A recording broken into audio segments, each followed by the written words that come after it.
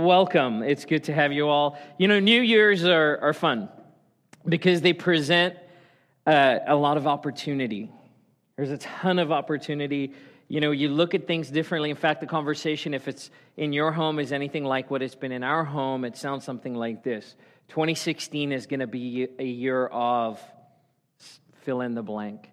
This year, we're going to commit ourselves to doing things maybe differently, or doing things that we've not done before, stretching ourselves, or getting in shape. Any getting in shape resolutions this year? Again?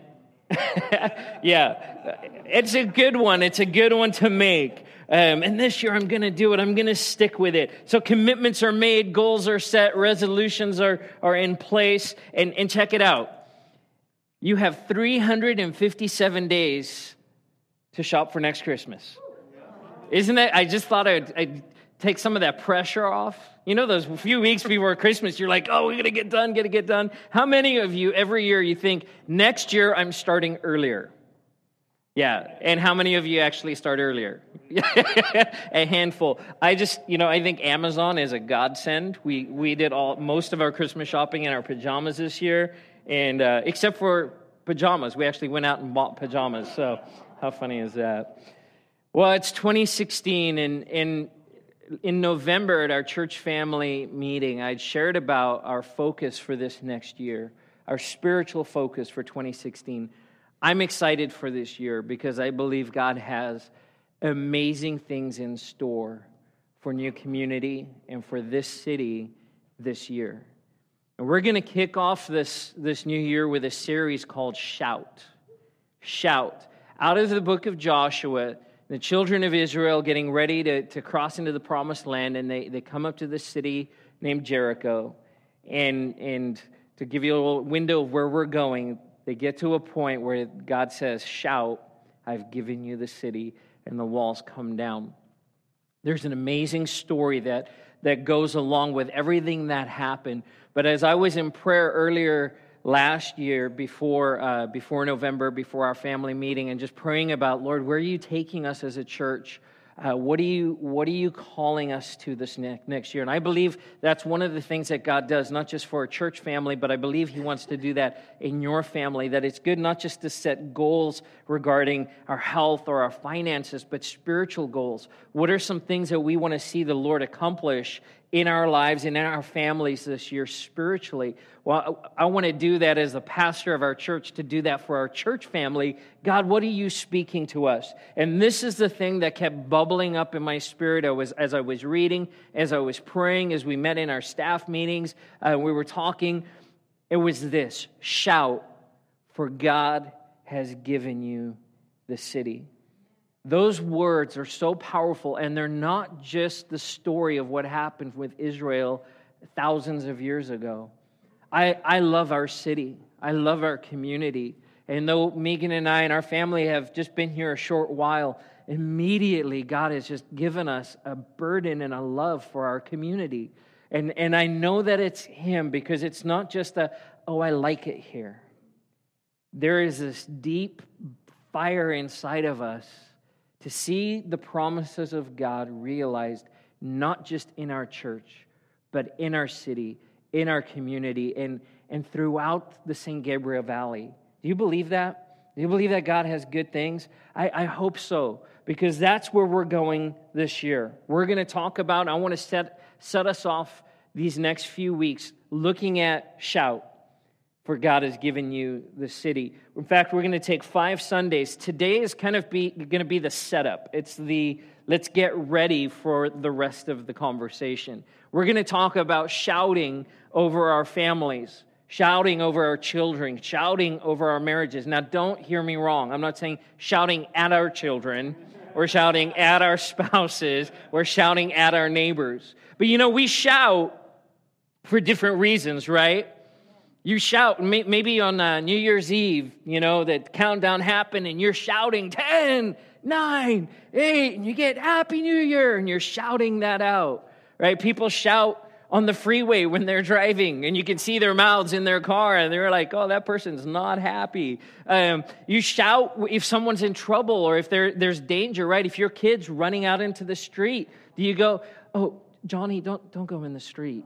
No, there's a car coming. You're shouting, get out of the street, stop. You're going to shout as a warning, right? You have shouting to cheer people on or encourage. You have guys like this, right? Shouting in freezing cold. Packers fans, they're a different breed. If you didn't know, Green Bay is actually a community-owned team. The fans own the team, and so there's like this unique thing. They get out there in the freezing cold, and I thought, I was going to put a picture of a guy who was like painted himself, and I was like, maybe not for church. But we got a cheesehead out here who's shouting for a football team. We've been watching college football in our house. There's been lots of shouting in our house, shouting at the TV, shouting when we get excited. There's all kinds of reasons that we shout. When Scripture we see shouting taking place over and over and over. We shout to declare the praises of God. We shout His praise. And while shouting sometimes can be just kind of a connotation, the connotation is negative, there's good times to shout. There's appropriate times to shout. And so that's why this word, I believe, is so timely for us as a church. The things that we need to shout over our homes, over our marriages, over our city, over our nation, that God is calling us to raise up our voices and to wage war in a way that is not normal. It's not the regular way. And so we're going to take our cues in this series from Joshua chapter 1 through Joshua chapter 6. I want to preface it with this. I want to invite you over these next few weeks to read those 6 chapters, Joshua chapter 1 through Joshua chapter 6. Read them as many times as you can. Sit with your family and read them together with your family. It's a great story. In fact, of course, it's Christmas. There's a lot of movies coming out. This little movie called Star Wars came out, which I saw a post yesterday on Facebook. I thought it was great. It was like the whole spoiler alert thing is done. If you haven't seen it yet, you're not a real fan. It doesn't, right? Do you agree with that? Like, go see the movie. But I'm not going to give any spoilers. I'm not going to do that. But these great stories being told and but this is a great story. Scripture has some great stories. I think, wow, that would make an awesome movie. Joshua chapter 1 through 6, a great story. And it's a true story of what happened to the children of Israel. So like I said, we're going to take our points this morning, our main points, as we kind of set up for the rest of this conversation right out of the story of Joshua. But before they arrived at Jericho, there was kind of a preparation that happened. There was a setup for the Israelites as well. They didn't just get to Jericho and go, oh my goodness, here's a city. What should we do? There's all of these steps, and that's why you think, oh, that's 6 chapters of Scripture. That's a lot to cover. We can't read Joshua 6 and the marching around the city without reading chapter 1 through chapter 5. Because we have to understand what happened to get them to that place. Because there are some out-of-the-norm type things that happened that God asked the children of Israel to do that really, if their hearts weren't in the right place, the other would have been like, no way. There's no way we're going to do those things because it just looks silly and it sounds crazy. So here's what I want to do this morning. We're going to start in Joshua chapter 1, and I'm going to read verse 1 through 9. I'm not going to read all 6 chapters this morning because that would just take up all of our time. But I want to read chapter 1, verse 1 through 9, and then we're going to just kind of bounce through the next 5 chapters after that, and I'm going to reference some of the different highlights of the things that take place throughout the story. Sound good? So if you have your Bibles, Joshua chapter 1, I'm going to start reading at verse 1. After the death of Moses, the servant of the Lord said to Joshua, son of Nun, Moses' aide, Moses, my servant, is dead. Now then, you and all these people get ready to cross the Jordan River into the land I am about to give to them, to the Israelites. I will give you every place where you set your foot, as I promised Moses. Your territory will extend from the desert to Lebanon, and from the great river, the Euphrates, and all the Hittite country to the great sea on the west. No one will be able to stand up against you, and you all the days of your life. As I was with Moses, so I will be with you. I will never leave you nor forsake you. Be strong and courageous, because you will lead these people to inherit the land I swore to their forefathers to give them.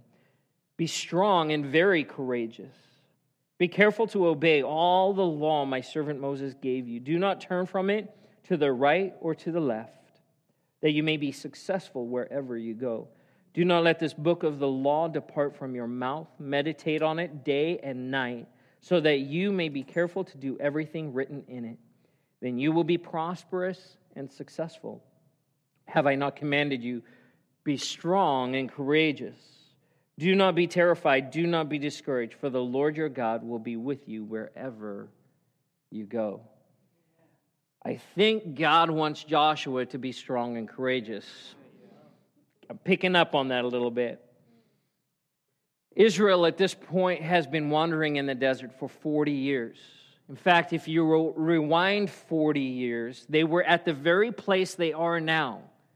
And Moses picks 12 representatives, 12 spies, one from each of the tribes of Israel. They're getting ready to inhabit the promised land. And he sends the 12 spies. In fact, Joshua was one of those 12. Sends them into the land, and they come back. And if you've been in Sunday school any point in your life, you know the song, right? 12 went out, and 10 reports were bad, and 2 were good. There were 10 reports of, yeah, the land is awesome, but the people are like giants, and there's no way we can ever defeat them. We're like grasshoppers. They're just going to stomp us, and we'll be done. There's no way that we will be victorious against these people. And because of the response of the 10, God says to Israel, because you don't trust me, you're going to spend the next 40 years wandering around the desert and not walking into the promises that I have for you, into the promised land. Except for the 2, Joshua and Caleb, who actually are 2 of the leaders, Joshua being the main guy who leads the children of Israel. And God waited for an entire generation. And as you read the story, it says that he waited for the generation that did not have faith to believe and trust God. He waited for them to die, so that there was a new a rebirth, a new generation that would be ready to say, God, we will follow you. And so after 40 years of walking around the desert, 40 years of eating manna and quail every day for 40 years, they're back at this place, standing on the other side of the Jordan, looking across into the Canaan land, going, that is our promised land, that is our inheritance. Moses has died, and God says to Joshua, Moses, my servant, is dead. Now you stand up, you rise up, and you will lead my children into their inheritance, into their blessing. I imagine in the Israelite camp that there was some excitement. Imagine waiting for something for 40 years. Being promised something and not seeing it come about for 40 years. Hearing the stories as you grow up. And if you look at a map, that part of the world isn't very big. In the Israelite camp, when we say camp, you imagine, a few tents. No, there are over 2 million people walking around the desert. That leaves an impression. You know about it. And here they are, having heard the stories, heard the promises, knowing that God said at a certain point and a certain time, you will go ahead and inherit that land. And here they are standing on the banks of the Jordan, looking at their inheritance. And God says these words to Joshua. He says, every place where you set your foot, I will give to you. And he tells them about the land and how big it's going to be and how wide and how they're going to drive out the inhabitants. There's something about standing in a place, looking into the future, kind of like what we are at the beginning of this year, looking at 2016 going, I know God has good things. I know they're out there. But now I have to do something. I need to step into this next year. I need to embrace the things that God has for me this next year. I need to walk into them. I want to talk about the process that took place with Israel before they got to the walls of Jericho. And there are a few things, there's some very key things, I believe, that we can learn from what God taught them and the process He took them through. I have 6 points this morning. I'm going to put them up on the screen, so if you're taking notes, you can write those down. But I think there's 6 things that I see. Now, when you read the scripture, there might be other things that pop up to you, but I believe these are 6 of the key highlights of what happens over these next 5 chapters as God prepares the children of Israel to walk into their inheritance. So let's start right off with number 1. First thing is this: God's promises never fail. God's promises do not fail. Though it had been 40 years that they'd walked around the desert, God's promise hadn't changed. Now, the obedience of the Israelites, now that was up for grabs and would continue to be that way even after they possessed the land. But God never changes. In fact, Hebrews tells us, Hebrews chapter 8, verse 3, right? Jesus Christ is the same yesterday, today, and forever. God doesn't change. There is no shadow of turning in Him. He does not change. His promises do not fail. Why is this so important? Because if we don't understand this, we will doubt God. We will doubt His goodness. We will doubt His heart. We will doubt His commitment to us. And it goes back to the Garden of Eden where the enemy comes to Eve, and the question he asks her is, did God really say? And he calls into question the very nature and goodness and promises of God. You have to know that God's promises do not fail. What are the promises of God in your life? Well, if you don't know any, they're right here. Read the Bible. Spend time in His Word, and you will start discovering promise after promise after promise. So maybe it's something He's spoken to you out of His Word. Maybe it's a prophetic word that's been given to you. Maybe it's something in regards to healing or finances or calling. Something that He spoke maybe even years ago. You're going, God, I don't see it coming yet. You need to know this morning that God's promises do not fail. He says to Joshua, I will give you every place where you set your foot, as I promised Moses. I made a promise, and I am going to make good on my promise. Because I am God and I don't lie, and I'm not going to change my mind. I know what I have for you. It's a land flowing with milk and honey. It's amazing. It's awesome. And it's for you. And I don't give it and then take it away. I give it to you and it stands. So you need to know at the beginning of this year, as you look forward, that God's promises do not fail. God is for you. He's not against you. That you are the head, you are not the tail. You are above, not beneath. That is His heart for you. Israel would struggle with this over and over and over again. In fact, in the desert, as they wandered, as God was doing miracle after miracle after miracle in their lives, they kept calling into question the goodness of God. Oh, God, you just let us out here to die. We had it better in Egypt. You were slaves. You were beaten. You were tortured. And you had it better in Egypt. It's amazing how some perspective will change things in our lives. That we can be in a place and go, oh, God, this is just so bad. And God's like, whoa, do you know what I brought you out of? Just remember what we just singing this morning. We overcome by the blood of the Lamb and the word of our testimony. Why is that so important? Because my testimony becomes a reminder of the things that God has done, that He promised that He would do. And I see His faithfulness, and it builds my faith. God will do what He said He will do. His promises stand. Church, we need to own that. We need to live that. We need to declare that. We need to shout that over our families. We need to shout that over our homes and our marriages, over our city. We live and we're living in some very dark times. We're living in some very difficult times, especially globally. Some of the things that we're facing, if Scripture is true, and it is, we know that things in the end times will get harder and worse, not easier. And so we have to make sure that we understand that we believe in His promises, not in a secure economy, in a job, right? In a 401k, in safety and security. And while God wants those things to be present in our lives, He has bigger things in store for us. We have to own and hold on to and know the promises of God and know that they do not fail. That's number one. Number two is this: you need to be strong and courageous. I didn't even have to change the words on that one. Be strong and courageous. He says it over and over. And then he says, be strong and very courageous. Be strong and very courageous.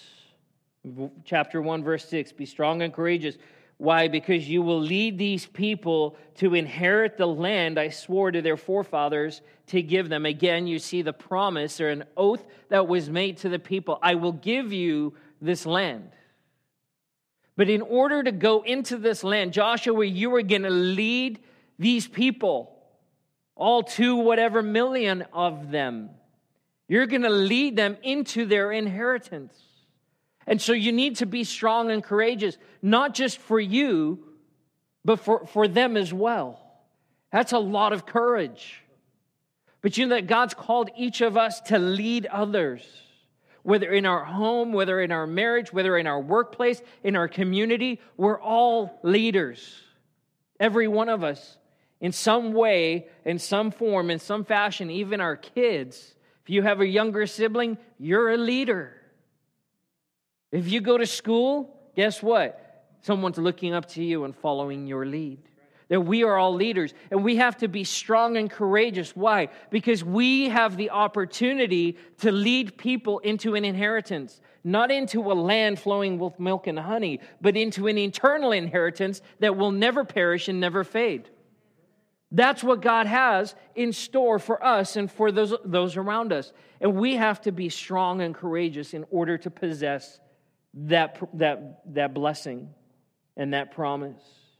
Claiming territory and retaking land is not for the faint of heart. It's not easy. God didn't say to the Israelites, hey, here's this land. Just go ahead. It's all been prepared for you. No, they had to go in and take the land. He gave it to them, and then He made them work for it. It's kind of like when you get a toy at Christmas, and then you have to build it, right? Anyone build any toys this Christmas? Or anything. You got something, and there was some assembly required, and then you realized by some they meant a lot. Right? IKEA's big thing is you come buy it and you put it together, you save money, and you're like, yeah, and I get really aggravated and frustrated. Actually, I really enjoy that stuff. Not the aggravation part, but the building part. There's work that needs to be done in order to possess the land. And you will be tested and opposed. God said that there are all these people, the Canaanites and the Amorites and the Jebusites and the Perizzites and all of these Zites and Ites that will stand in your way, and they don't want to give up the ground. John 10:10 says that Satan comes to steal and kill and destroy, that he wants to rob us of our inheritance. And so it's foolish to think that as a believer that I'm just going to sail through life. God says, no, you need to be strong and courageous because you have a very real enemy who wants to rob you of your inheritance. And so today you're going to be faced with opposition. And tomorrow you're going to be faced with opposition. And the day after that. And some days will be easier than others. And some days you're going to be like, wow, that was pretty good. And there's other days, you know those days that I'm talking about. You get to the end of the day and you're like, Lord, is there light at the end of the tunnel? And God says, be strong and courageous. Be strong and courageous. Taking back territory is not for the faint of heart. One of the things I want to make sure we do as a church this year is very intentionally set our focus not just on what God can do for us. That these promises that God has is for our city. That there are people who do not know Jesus Christ as their Lord and Savior yet. That these promises are for them and we get to lead them into their inheritance. But I tell you what, you don't lead people to Jesus by being timid and afraid. You lead people to Jesus through boldness and through courage. The land that the enemy has stolen from us is not physical land, it is spiritual. And God's saying it's time for a harvest. It's time for us to bring those lives, those souls, those people into the kingdom. Be bold and courageous.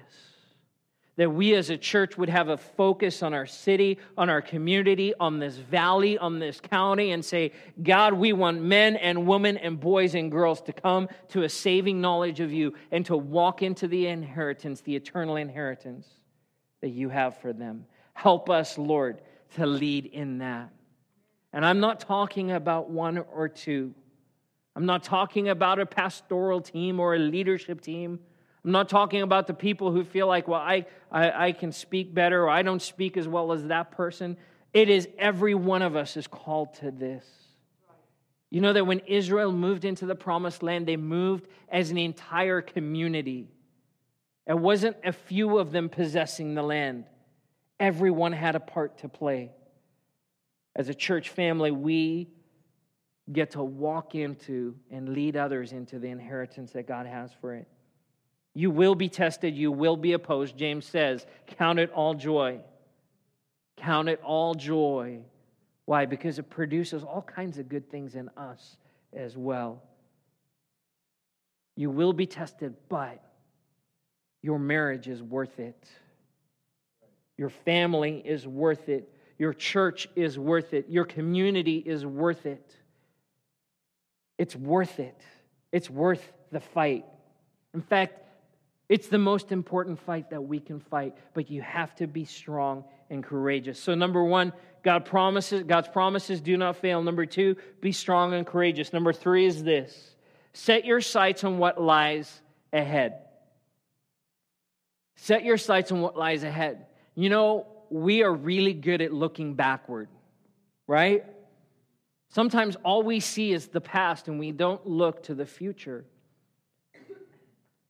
If you've ever been on a farm, anyone ever plowed a field with a tractor? Dave, one person, right on. It's fun. I got to do that when I was growing up, and there's something about being on that tractor and the smell of the earth. Oh, it's incredible, and the diesel, and anyway.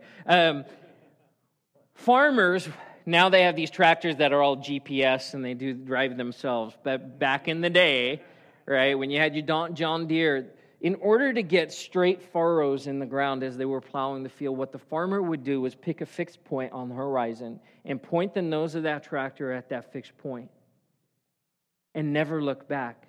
See, because what happened is when the farmer would look back and look at the plow, the line would start going like this. What you had to do was fix your eye on a fixed point on the horizon, aim the tractor at that, and then just make little corrections along the way. And when you got done and then you look back, these incredible rows. God says, stop looking backward. When we look backward, we mess ourselves up. We get ourselves into trouble. Fear starts creeping in, and the furrows of our life start going like this. And we look back and go, wow, how did things get so off track? We keep our eyes on Jesus, the author and the perfecter of our faith. We keep our eyes fixed on that fixed point for us, Jesus Christ. That we keep looking into the future, what lies ahead, not what's come before. We learn from our lessons. We learn from our mistakes. Absolutely. There's even consequences. But we don't live in the past. We say, Lord, you're leading me into something new. And I want to embrace what lies ahead. Where does this happen here in the story? Well, we see the two spies that are sent into the promised land before the Israelites cross the Jordan River and they move into Canaanite land. Joshua picks 2 guys, not 12. He just picks 2. And he says, I'm sending 2 of you into the city of Jericho, and I want you to check it out. Now remember, this is before God has said to Joshua, this is how you're going to take the city. When they cross the river, Joshua has no idea. And so he's doing his due diligence. He's looking ahead going, there's a city, and it's a big city. It's a huge city, and it's got a massive wall. And we need to have some sense of what we're up against. Now, I'm sending 2 of my trusted guys. They're going to sneak into the city, and they're going to check it out. And they have this encounter with a woman named Rahab, a woman who's a prostitute, a woman who does not have a good reputation. She's the one that they connect with. Now, we don't know exactly why it was her. Some scholars suggest because of the nature of her business that the sight of men going in and out of her home would have not raised any red flags, which makes sense. We don't know that for sure. But whatever reason, they connect with this woman Rahab, and they go and they hide out in her house. And in fact, the people and the men of the city of Jericho realize that there's spies in their midst, and they even know, wow, that they're with Rahab. And they go and find her, and they say, hey, where are these guys? And she goes, oh, they'd come, but they left, and I don't know where they went. And she must have been a great liar because they believe her. But she makes a statement to the men. She says, listen, our people are trembling in fear. Your reputation as a people has been established, and we know that your God is awesome. And our city is afraid. And then she says, remember me. And remember the kindness I've shown you. And they give her the instruction that if she hangs the red cord in her doorway, or in her window rather, and her family comes and joins her, they'll be spared, which they were. And there's a beautiful picture of redemption that takes place and how God restores. In fact, Rahab becomes a very important part of the storyline in Scripture. She marries into the Jewish royalty and becomes a part of that lineage that ultimately leads to Jesus. And there's a great side story that happens there. Joshua set his sights on what lay ahead. There was a city that needed to be explored. But he just sends 2 guys. He didn't send an army. Sometimes we get it in our head to look down the road, and then we start preempting. We start doing things in our own flesh and saying, hey, I'm gonna try and figure this out on my own. It's not a bad thing to look ahead. It's not a bad thing to anticipate what might be coming. Hey, it's 2016. I'm going to look at my finances. I'm going to look at my budget. I'm going to look at where our family is and how much time we're actually taking off to spend as a family. I'm going to evaluate these things. But sometimes we can get ahead of ourselves, and we don't just look at what's ahead. We also make the plan for God.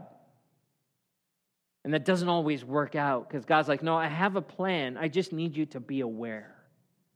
Joshua doesn't send an army. He sends 2 spies. And they come back, and what is their report? Oh, they're afraid. They are so afraid. They're shaking in their sandals because they know God is on our side. And their faith was built. Every step that they took, their faith was built a little bit more. Their faith was built a little bit more, and God's like, I'm taking you somewhere, and you don't know what the solution is yet, but it's going to be awesome. Set your sights on what lies ahead.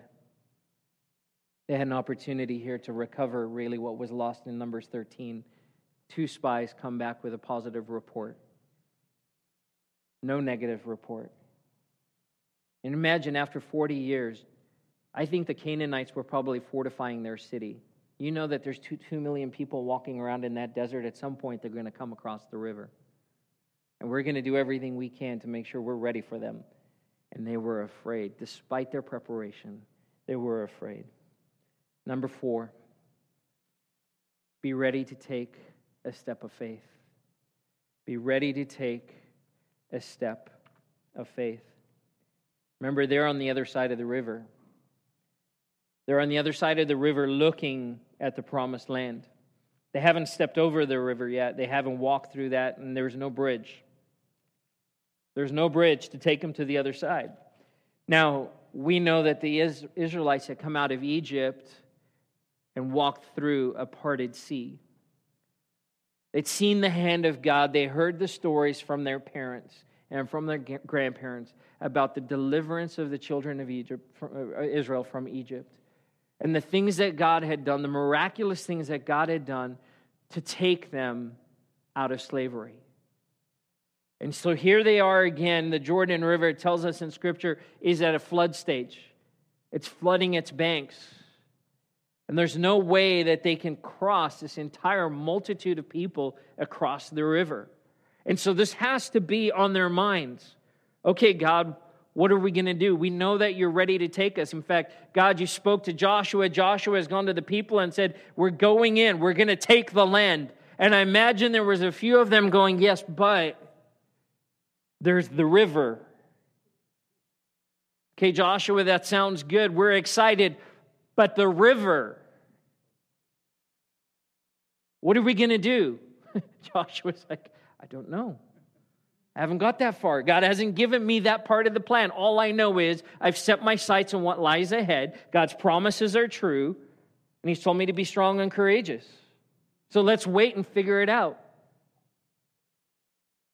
When chapter 3, the account of the crossing of the river, and God says to Joshua, have the priests with the ark walk into the river. Have them just set foot right into that water. And when they do, the Bible says that that water was stopped up, or was piled up at a town further up. And they walked across on dry land, and God held that water in place. And remember, it wasn't just a few people. 2 million plus people crossed over. It took a while. All the while, that water is just building up. It's being held up. But there was a step that the priests had to take. That step into the water, that step of faith. Imagine being the priest at the head of the column. Okay, this box on my shoulder is heavy, and it's muddy in there. Take that step, and God instantly. Sometimes it takes a step. God's saying, I want to bless you. I want to pour out the richest promises on you. I want you to walk into your inheritance, but you need to take a step. That you can't keep doing what you've been doing and expect different results. Places in our lives where God's saying, stop relying on, stop trusting the things that you know, the things that are familiar, the things that you see. Yes, there's obstacles in front of you, but I'm saying if you take a step in faith, and sometimes, church, it's a ridiculous step. And that God still calls us to do things that the world around us would go, that's silly. That's irresponsible. That's dangerous. But I believe that if we would quiet our hearts to hear from the Lord and walk out the things that He's calling us to do, the victory that we would see. The same God moving in the same way on our behalf. The Bible says that when the enemy comes in like a flood, that Jesus raises a standard that drives back the enemy. Remember, our battle isn't against flesh and blood. In fact, we're going to read that verse in just a few minutes. That we're not battling in the flesh, that we're battling in the heavenly. And we can't battle in the heavenly if we're not people of faith. Our faith has to be built so that when God says it's time for you to step out, you step out. And I think sometimes we build this up to be more than what it is in our own minds. Well, I just need faith for the big things. You can have faith in the small things. That person that God's been putting on your heart to say, you need to share my love with that person. Lord, there's no way. Not me. You got to find somebody else. I'm the wrong person. I'm not the right person for that job. And God goes, take a step of faith. I've been doing the preparation work. And when you put your foot in the water, I'm going to hold back the enemy so that you have an opportunity to speak boldly. What are those places in your life, in your family, where God's saying, it's time to move. It's time to actually get up on your feet and take a step in the direction where God's saying, I'm leading you into that. In my years in ministry, I've talked to so many people who've dreamt about the things that God has for them and talked about them and journaled about it and prayed about it. My question is, well, what have you done about it? Well, I'm just waiting for the door to open. No, take a step. Take a step that God is expecting us to move in faith. Number 5 is this. Let God take the lead. Let God take the lead. We tend to be control freaks. Any control freaks in the house? I want to be in control. I want to know. Lord, you know what? I feel like at times I know better. I feel a lot of the times that I know better. And God's going, no, you don't. No, you don't. Israel had fallen into this trap in the desert. And they would continue to fall into this trap, thinking that they knew a better way. Nothing new, though, because again, back in the garden, the temptation of Satan to Eve was, if you eat the fruit, you'll become like God. Your eyes will be opened and you will be like God. They were. And God says, no. No. That's not the way that I work. You follow my lead. I'm God, you're not. I'm God, you're not. You fall into step with me. You submit yourself to me. God has Israel declare this in an interesting and painful way. Chapter 5, we find Israel has crossed the Jordan River. They're celebrating. They've actually established memorial stones to remember what God has done. They're praising God. And then they get to the other side. And then God says, okay, now that you're in the promised land, the first thing that you're going to do is we're going to circumcise all of the males. What? Because remember, in the 40 years that they've been walking, there's a whole generation that's grown up. And that none of the males were circumcised in the desert. So this is everyone, all of the men of the camp, because remember, the older generation is gone. So every single male in the camp, the first thing they do when they get to the promised land is they get circumcised. God, that's not very smart, because you know there's an army that's watching us right there, and there's a river that's flowing again, and we're kind of stuck, and now we're going to inhibit the ability of our men to function? And God says, yes, because I need you to know that you trust me more than you trust your spears and your armor and your horses and everything else. I need you to trust me with ridiculous faith, even when it could cost you your life. That's crazy, ridiculous faith. Why? Because God needs to take the lead, and when He says move, that we move. And there's something of the curse from Egypt that is broken, and they commit themselves in this new land afresh and anew to God, and they say, God, we belong to you.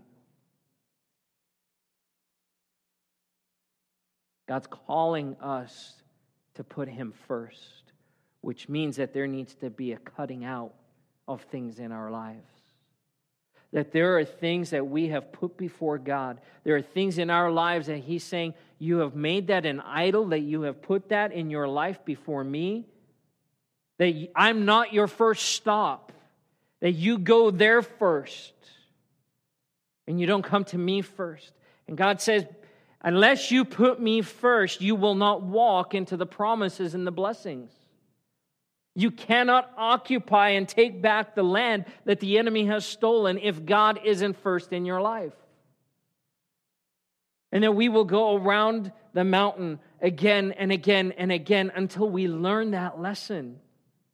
And I believe it's too easy for the church in America to go to church, to play church, and to never actually get to a point where we say, God, you are Lord of all. That you are Lord of all.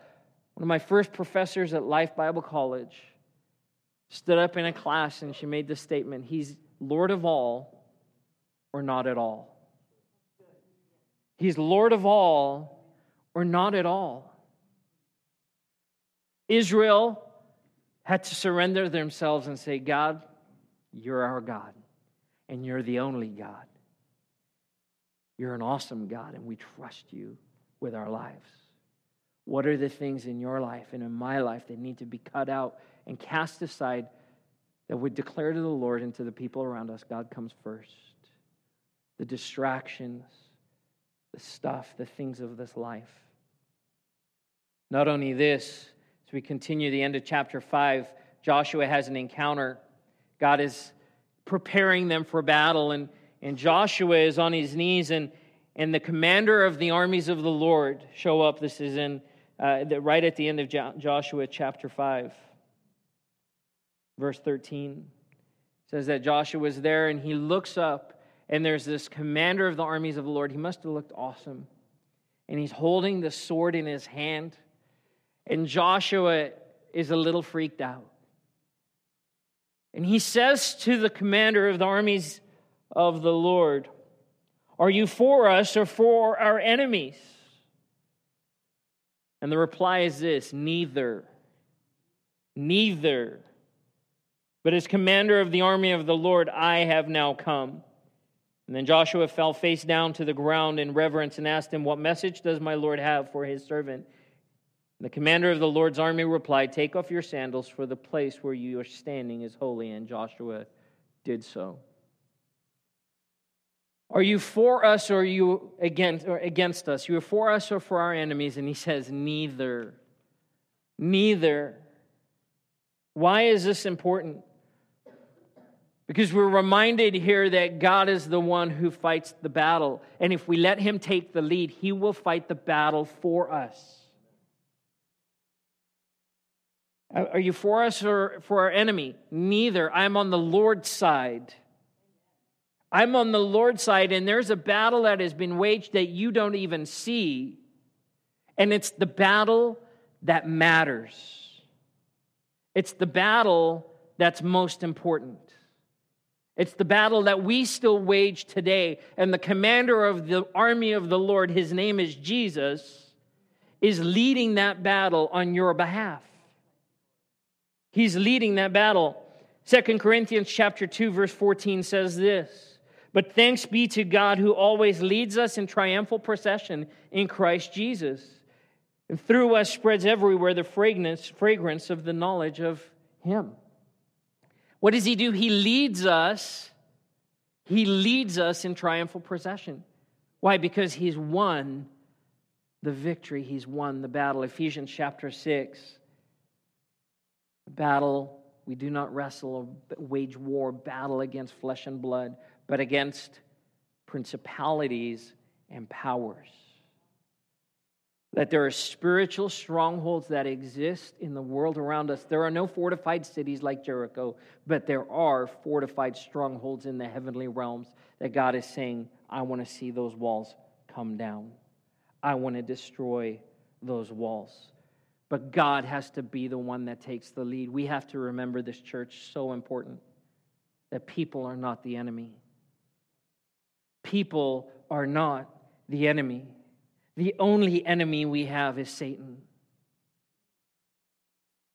And he will deceive us into believing that man, that woman, that boy, that girl, that person over there, that person that hurt me, that person that did that thing, that person who is inconsistent, that person who lied, that person who cheated, the person who did fill in the blank, that they are the enemy. And God says, no, they are not the enemy. The enemy is the enemy. So that when it comes to the things that you're warring in your life and you go, God, are you for me or are you for my spouse? God, are you for me or for my children? He goes, neither. I'm on the Lord's side. I am fighting to drive back spiritual darkness and oppression in this place so that both win. Let God take the lead. And then finally, number 6, we need to possess the land. We need to possess the land. The Israelites go on to march around the city 6 days, once a day. On the seventh day, seven times. And in Joshua 6:16, they get to the end of the marching, and Joshua says, now shout, for the Lord has given you the city. And they start shouting and blowing the trumpets, and the walls come down. I read something interesting. I didn't even realize this or even think about this in all the years I've been reading this story, that there were so many fighting men in Israel that their numbers would have encircled the city multiple times. So by the time the head of the column had already gone around the city once, the tail end hadn't even started. So you imagine that the city is completely surrounded so that when the walls came down, they walked in from every direction to possess the promise. And here's what happened with Jericho. They completely destroyed it. Nothing was left living. No stone was left on top of the other, except for Rahab's house. Everything else was utterly destroyed, and God said, do not rebuild this city. Possess the land, but leave the city in ruin. How often we go back to things. God says, stop going back to the old things. I have new things for you. The things that I have destroyed, the things that I've torn down, they're done. Now go possess the promise, possess the land, walk in the blessing, and don't go back. Don't go back. Church, that's what God has for us this year. That's what God has for us. We're going to talk about shouting, that moment where Israel shouted. What were they shouting, and why were they shouting, and who was hearing the shouting, and why did it make such a difference? And what does it mean for us to shout? With these things in mind, as we set our sights on what God has for our church and for our community this year, what does it look like for us to shout over our children, over our homes and our marriages and our workplaces, over our city? That we would be a church that shouts and sees the walls come down. But God needs to prepare our hearts first. Can we stand together this morning?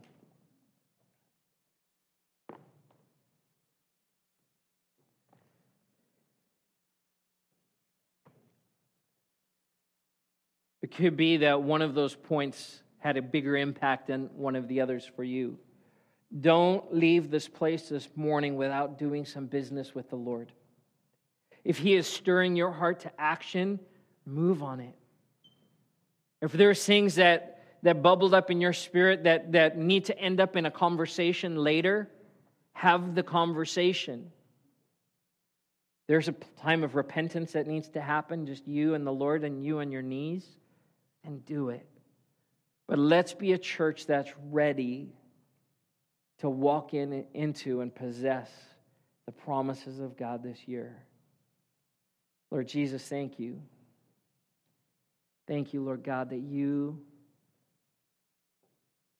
have good things in store for us. Lord, that every good and perfect gift comes from you. Lord, that you are a God that doesn't go back on your promises, that you don't change your mind. Lord, that you are committed to us. Lord, I pray that we would be found faithful in those places, Lord, just like Israel, where there was disobedience. There were things, Lord, that they did that got off track. Lord, we're prone to the same things. Lord, as the hymn said, prone to wander. Lord, I feel it. Prone to leave the one I love. Lord, take my heart. Take and seal it. Lord, we want to be a people after your heart. Lord, before we lift our voices to shout over our city and shout over our community, God, we want to be a people who are just known by your name, who stand for who you are and your goodness. Lord, help us to be strong and courageous. Help us to be a people of faith. Help us to put you first. Help us, Lord, to remember that people are not the enemy. Help us to remember, Lord, that you lead us in victory, in triumphal procession. We give you praise in Jesus' name.